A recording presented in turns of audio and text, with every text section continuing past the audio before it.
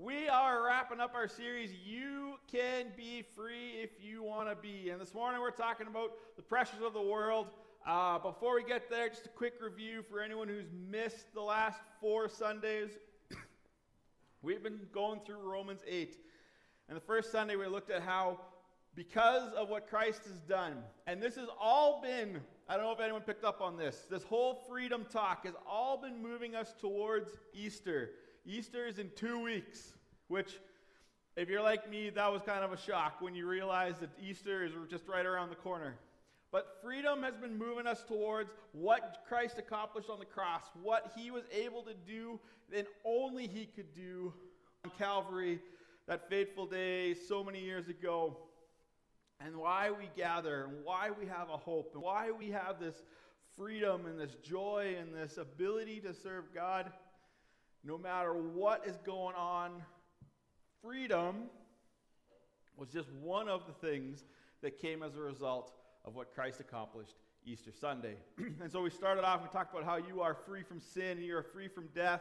And we talked about how you are free from slavery the next week, that instead you are not called slaves of God, but you are called sons and daughters to the spirit of adoption, and that God opened the door of endless possibility for you because you've been adopted. You were taken out of a hopeless situation, aka apart from God, and brought into the family of God. And then last week we looked at the fact that even though in the midst of suffering, and even in the midst when suffering is at its hardest, it's the most overwhelmed, we are still free. We can still experience the freedom and the joy because we don't go through suffering alone. We have been given the Holy Spirit who walks alongside us. When we feel weak, he is our strength. He is there. And the really good news that we talked about last week is the fact that our suffering does not last forever, because we have a hope. We know that Christ is returning. We know that on that return, sin and death will be defeated. Sickness will be defeated. All these things that are wrong with the world are defeated, and we will experience a new heaven and a new earth and new bodies that don't get old, and it's all going to be good. Amen. Wake up. Come on, people. And so this morning, we wrap it up with probably one of the most quoted passages of Scripture. If you got it on your Bible, you're going to see why I say that. But before we get there, in light of the freedom, in light of everything we've talked about, what Christ has accomplished for you through the cross and through his relationship with you, question number 1 is, what is something you need to be free from? If you're taking notes, I encourage you to throw it in your journal. If you have the app, there is the note portion on the app. You can take some notes, read it for your own reflection. But what is something you need to be free from? And this is not one of those, shout it out. Everyone online, if you want to throw it in the comment section, you're more than welcome, but there's no pressure, because this is one of those questions where I just want you to think about it. What is something that you just can't seem to kick? Is it a temptation? Is it a bad habit? Maybe it's a bad relationship. What is something? And when we talk about being free, we're usually talking about something that's holding us back, something that's holding us down from being all that God has called us to be. So what is something in your life that you just can't seem to overcome? What is something that you need to be set free from? As I said this morning, we're wrapping up Romans 8. So if you got your physical Bible, we're at Romans 8:31. And we're just going to read through the whole, right to the end. And like I said, you're going to hear a lot of passages that a lot of pastors, a lot of people quote on the regular, because this is really good stuff. And I encourage you, it's going to be up on the screen. You can have it up on your phone. But what I'd actually encourage you this morning is I want you to all close your eyes, whether you're in-house or you're online, and I just want you to hear the words. I don't want you to get distracted by reading it. I don't want you to get distracted by highlighting it. I just want you to hear the words of Paul as he wraps up this amazing chapter. So here we go, verse 31. Then what shall we say to these things? If God is for us, who can be against us? He who did not spare his own son, but gave him up for us all, how will he not also with him graciously give us all things? Who shall bring any charge against God's elect? It is God who justifies. Who is to condemn? Christ Jesus is the one who died, and more than that, who was raised, who is at the right hand of God, who indeed is interceding for us. Who shall separate us from the love of Christ? Shall tribulation or distress or persecution or famine or nakedness or danger or sword? As it is written, for your sake we're being killed all the day long. We're regarded as sheep to be slaughtered. No, in all these things we are more than conquerors through him who loved us. For I am sure that neither death, nor life, nor angels, nor rulers, nor things present, nor things to come, nor powers, nor height, nor depth, nor anything else in all creation will be able to separate us from the love of God in Christ Jesus our Lord.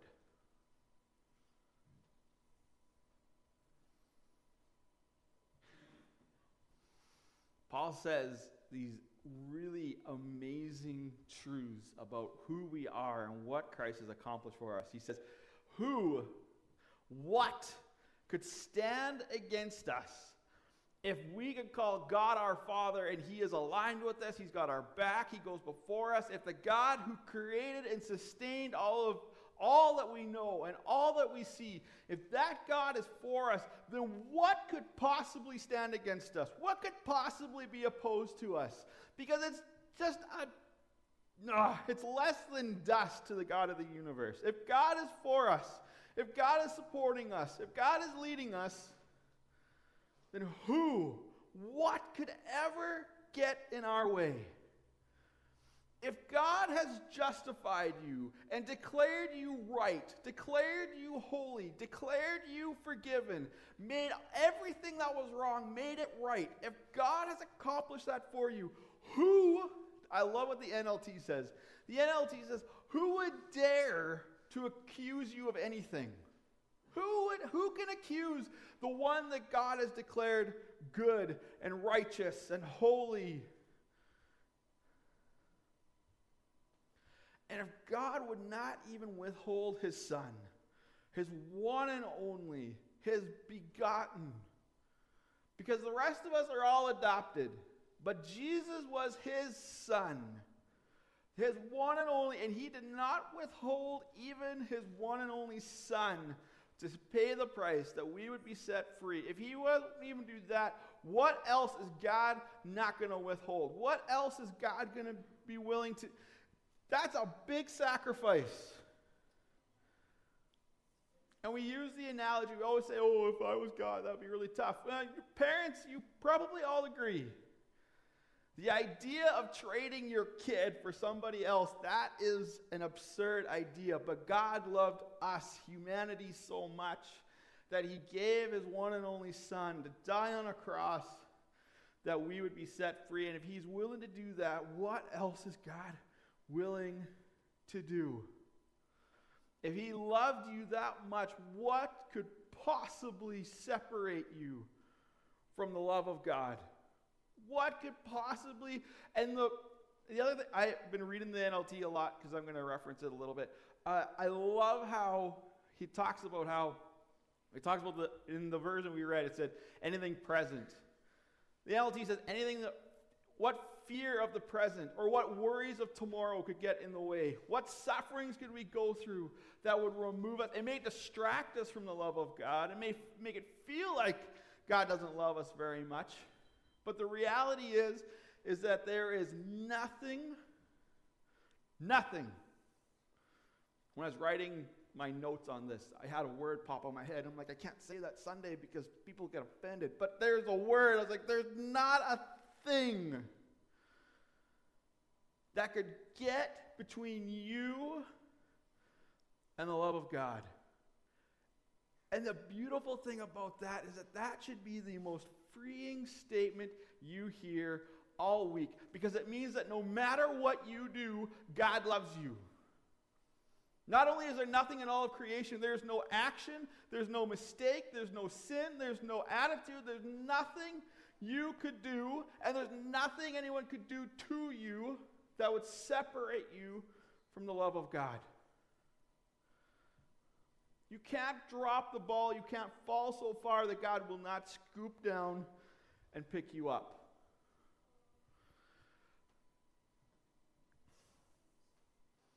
When everyone else is against you, God is for you. That should be so liberating for our heart. It should be so freeing for our mind, because we just know that the only person that we actually have to stand before, when it comes to the end of the day, after we have died and we stand before the great white throne, it's not going to be your parents, it's not going to be your boss, it's not going to be your social media followers who are standing there. The only opinion that matters is God's opinion, because Christ Jesus is the one that sits on the throne, and we get there, and he has already said that you are approved. He's already said you are loved. He's already said you are forgiven. And so live in light of that. I feel good knowing that.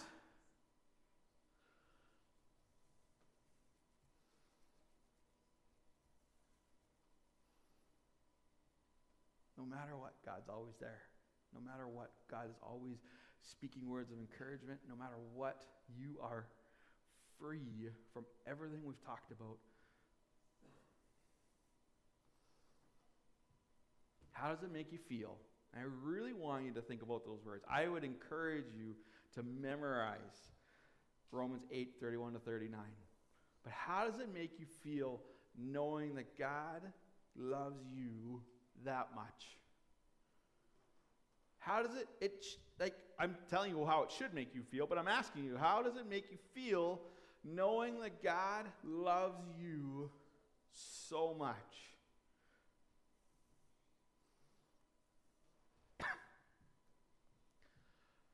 And this morning I want to really kind of unpack something, because there's two things at work here. And I said the word feeling. Talking about feeling versus being. Because I'm going to tell you that even though you're free from sin and death, you're not going to always feel like you're free from sin and death. Even though you're free from slavery and temptation and all the things that try to hold you back, you're not always going to feel free from those things. Even though you are forgiven, you're not always going to feel like you're forgiven. Even though God has declared his extravagant love and has been poured out for you, and we poured out new for you every single morning, you're not always going to feel like God loves you. You're not always going to feel, and this is something that we talk about at every marriage seminar for everyone who's newly married, everyone who's thinking about getting married. Newsflash, love is not a feeling. Because you talk to any married person, they will tell you, I don't always feel like I love the person that I'm married to, but I still choose to love them, because love is an action, it's not a feeling. In the same way, we don't always feel like God is close. We don't always feel like God loves us. That's because what you're feeling doesn't change the fact that you are. That you are loved beyond measure, that you are forgiven without question, that you are. But this is something that is really hard to understand, because we live in a world that elevates feeling above all else. If it makes you feel good, just go for it. If it hurts your feelings, then it must be wrong, it must not be true. How does it make you feel? Well, it doesn't matter how it makes you feel. What's the truth about it? Oh, no. Feeling trumps truth, which is a direct assault and attack on the Word of God. Because I'm going to tell you, if you read God's Word the way it's meant to be read, it doesn't always make you feel good. Sometimes it convicts you. Sometimes it gets in your way and says, hey, this needs to be changed. James says the Word of God is like a mirror. When we look into it, we should probably see something that needs to be chiseled. Probably needs to be corrected just a little bit, because it's God's perfect Word. And I hate to tell you, you are not perfect. You are going to be a work in progress all the days of your life. And that's a good thing, because it means that God wants to make you better, but it doesn't always feel nice.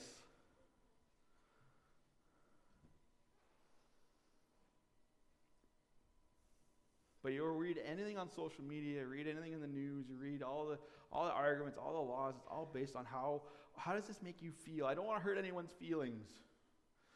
Well, I probably hurt people's feelings on the regular. I'm sorry if I do, but that's just the way it is. Sometimes the truth hurts, okay? We as God's people need to get to this point where we realize that what we're feeling doesn't always line up with what God is trying to tell us and the truth of God's word. Who you are and what you're feeling will not always line up. But if you're willing to hold on to the truth, that you are loved even when you don't feel loved. Even you are forgiven even when you don't feel forgiven. You are healed even if you don't feel healed. You are set free even when you don't feel set free. You are a son and daughter even when you feel like an enemy of God. And if you hold on to those truths and just recognize the fact that what I am feeling right now does not line up with God's word, eventually the feeling will catch up. Eventually, what you know to be true, what you know to be God's truth spoken through his word will eventually line up with what you're feeling. And on the flip side, your feelings change regularly. I don't know about anybody else. I can flip from angry to sad in very quick order. And I'm sure all of us can relate to that. It doesn't take much to go from happy to mad. It doesn't take much to go from mad to sad. We are an emotional ball of confusion. So your feelings will change, but God's truth about you never does. And so this is why we need to get into God's word. This is why we need to be, I mean it. Take Romans 8, 31 to 39, memorize it, so that you never forget how much God loves you. You never forget that when things want to accuse you and want to make you feel guilty and condemned for what God has forgiven you, you're like, no, God has justified me, God has called me, God has set me apart for great and glorious things. It doesn't matter what I'm feeling. It doesn't matter what these thoughts are trying to tell me. I am forgiven. I am loved. And when the temptation gets heavy and when the things get tough and we start feeling weighed down, you just declare, I am free because of what God has accomplished for me. It doesn't matter. It does matter how you feel. Sometimes you can't completely ignore your feelings, and I'm not saying you should. Because there are going to be times where what you're feeling is going to line up with God's word, and those are good feelings. Those are feelings that you need to embrace and recognize that this is, okay, things are working right now, but you can't allow what you're feeling to trump what God has said and declared to be true about you. So the question that I want to close with this: how can you hold on to the truth even when your feelings tell you otherwise? How can you hold on to the truth when what you're feeling is contrary to what you know God has said about you? One of the things we talked about in our purpose statement study that we did for the duration of March is once you have your purpose statement written out, put it somewhere where you can see it every day. Put it somewhere where you're going to see it regularly enough that when you get tough and when things are confusing and you see distractions and good things try to distract you from God things, this purpose statement is sitting there and you can read it and be reminded of it, and it's going to keep you on track. And it's not just purpose statements. Maybe some of you need to take this passage and write it out on a sticky note, put it on your mirror, so that every morning when you're getting ready for your day, it's there and it reminds you of the truth that God has declared over you. Because I don't know about you, but sometimes the morning is when I'm most volatile. Sometimes I wake up and everything that went wrong the day before is right there, and I just want to. And the best thing I can do for my day is I got to start with God's word, and I got to get God's truth into my heart and into my mind so that in that unpredictableness, when I'm feeling wrong and raw and just angry at the world, God's truth sets me back on the path that I need to be on. And maybe that's what you need. Maybe you need to just wake up to some worship music. Maybe you just need to, I don't know what you need to do, but what are you going to do to make sure that God's truth trumps what you're feeling, no matter when you're feeling it? Jeremiah says that your heart, and this is the thing that we need to remember. Jeremiah wrote that our heart is deceptively wicked. Our heart will trick us because we, by nature, are sinful people bent on our own destruction. And the Spirit of God within us is trying to keep us on the path that leads to life and peace and holiness and righteousness and good and fulfilling things. You can't always, I'm not saying you can't ever. I want you to hear that. I'm not saying you can't ever, and you can't always trust what you're feeling, whether it's in your mind or in your heart or wherever, because sometimes your nature gets in the way of what God is calling you to do. Let's pray. Yeah, the worship team can come on up.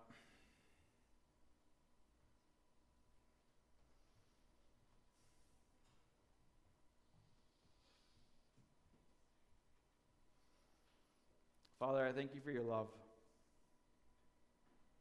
God, I thank you for the truth of Romans 8, that you have called us sons and daughters, but that you have forgiven us. You have declared us forgiven. You've declared us justified and righteous. And who would dare say anything contrary about God's holy people? Who would dare say anything contrary about a son and daughter of the sustainer and creator of the universe?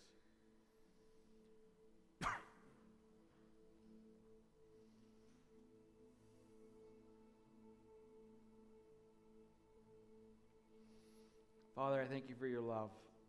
Your love that knows no bounds, your love that has no condition, your love that you pour out on us new every morning, it's your love that sets us free. It's your love that sets us free from the need for acceptance because we're already accepted. It's your love that sets us free from needing to get people's approval because you've already approved us.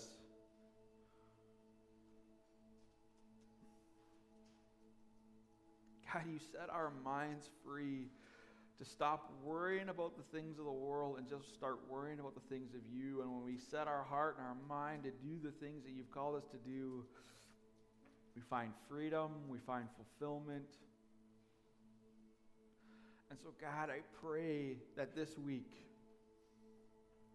I pray even in this moment, that your love would wash over every person who's hearing my voice. That your love would fill every heart, your love would fill every mind. That we would think differently because we are loved by you. We would love people differently because of the love you pour out on us. That we would forgive differently. That we would live differently because your love changes us. And Father, this morning I pray for anyone who is listening right now that maybe has never felt the love of God, has never accepted Jesus as their Lord and Savior. God, I pray that they feel your love most of all. That your truth would invade their mind and their heart, that they would know that you have set them free, that they would know that they are forgiven, that they would know that you are for them and you want to see them succeed and be all that they are meant to be.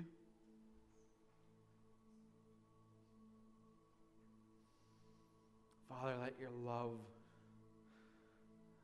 let your truth, let your grace wash over all of us, and may we be different people because the God of the universe loved us so much.